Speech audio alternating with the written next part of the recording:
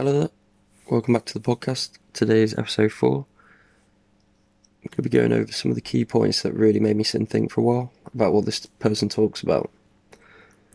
All the information in quotes next come from Dr. and author Vernon Coleman.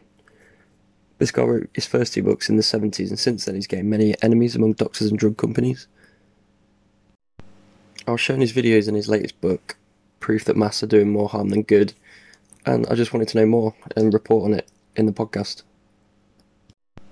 So he was the first writer to warn that the overuse of antibiotics was creating drug-resistant infections, warned that ADHD was being overdiagnosed and treated with dangerous drugs, and he explained that stress causes or exacerbates 90% of illnesses, and there's like 50 more things that he warned about, all on his website, which I'll link below.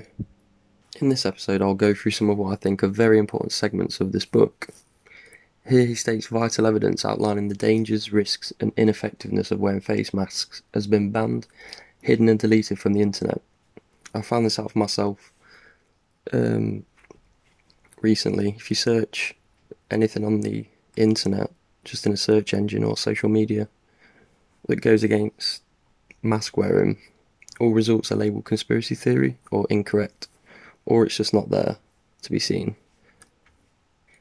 He says, quote, research material outlining the danger of mask wearing has been removed from the internet on the basis that it is no longer relevant in our current climate. And then he says, we must remember the fact that for thousands of years it has been known that masks depersonalise and dehumanise the wearer. Dr. Coleman predicts that the public will be required to wear face masks outdoors even when exercising. Again, already I've seen people cycling with masks, jogging with masks. It's crazy. One argument that we're hearing is that, well, if surgeons and nurses in theatres wear masks to protect themselves and others, why? We should too. But if we dig and find the information that is actually censored, we can see what many of the studies show, and we're not given the correct way to use a mask. We're not told the true facts about them either. Some basic facts about surgeons and nurses who wear face masks are that they're always in rooms with controlled air temperature. They change their mask every 2 hours if they're operating for long periods of time, and they actually discard and replace the mask if they accidentally touch any part of it that isn't the nose bridge or the elastic ear loops. Surgical face masks were introduced in 1897, and there have been many medical and scientific papers written on their use. A quote from one paper called Preliminary Report on Surgical Mask Induced Deoxygenation During Major Surgery, which you can find and read through on the National Library of Medicine part of the National Centre for Biotechnology Information's website, which I will link below. The paper shows that 53 surgeons of both sexes, who were all employed by university hospitals aged between 24 and 54, none of them smoked, none of them had chronic lung disease. The paper showed that the longer a mask was worn, the greater the fall in blood oxygen levels.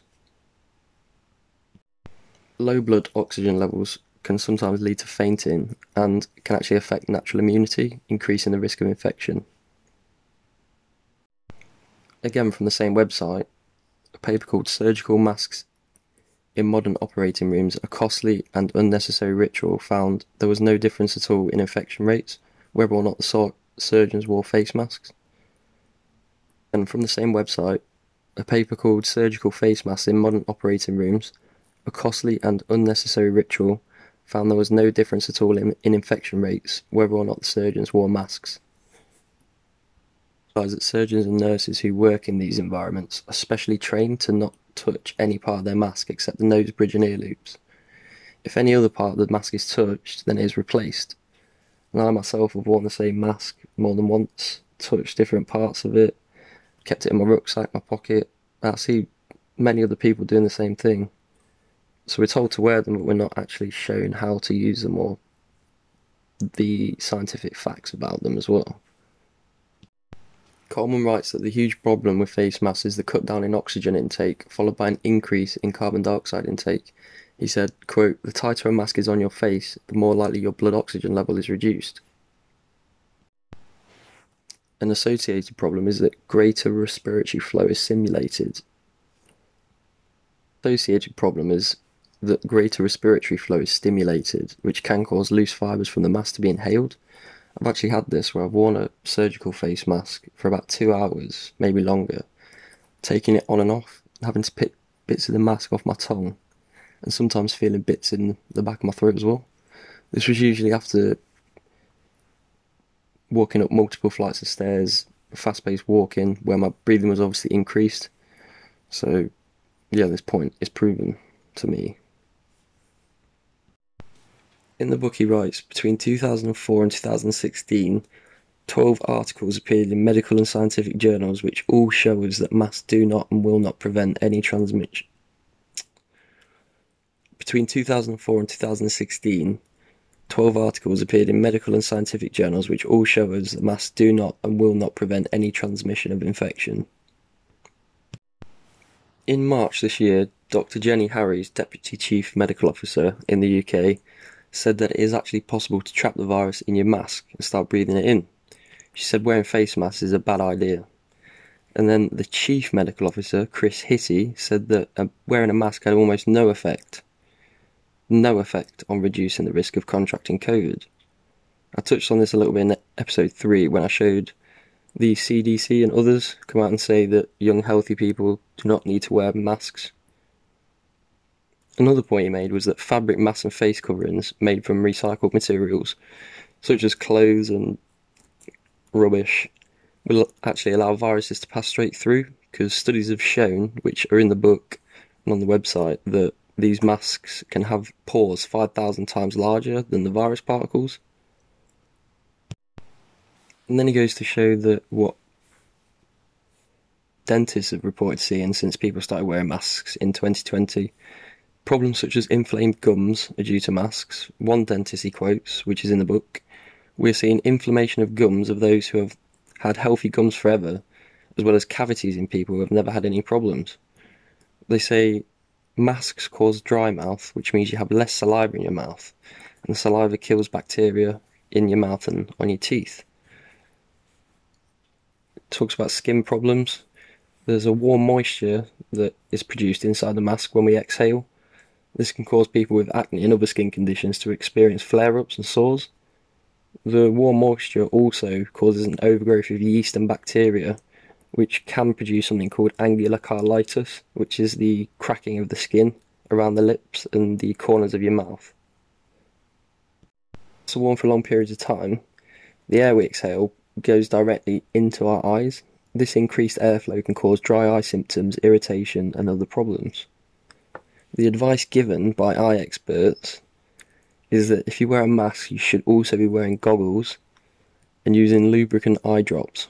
So if you wear a mask, you must wear goggles and use lubricant eye drops, is what these people are saying. And then brain damage. Oxygen deprivation causes damage to the brain. Brain cells are destroyed and will never be replaced. Leading neurologists have claimed that children and teenagers must never wear masks because their brains are more active at the younger age. And science shows us that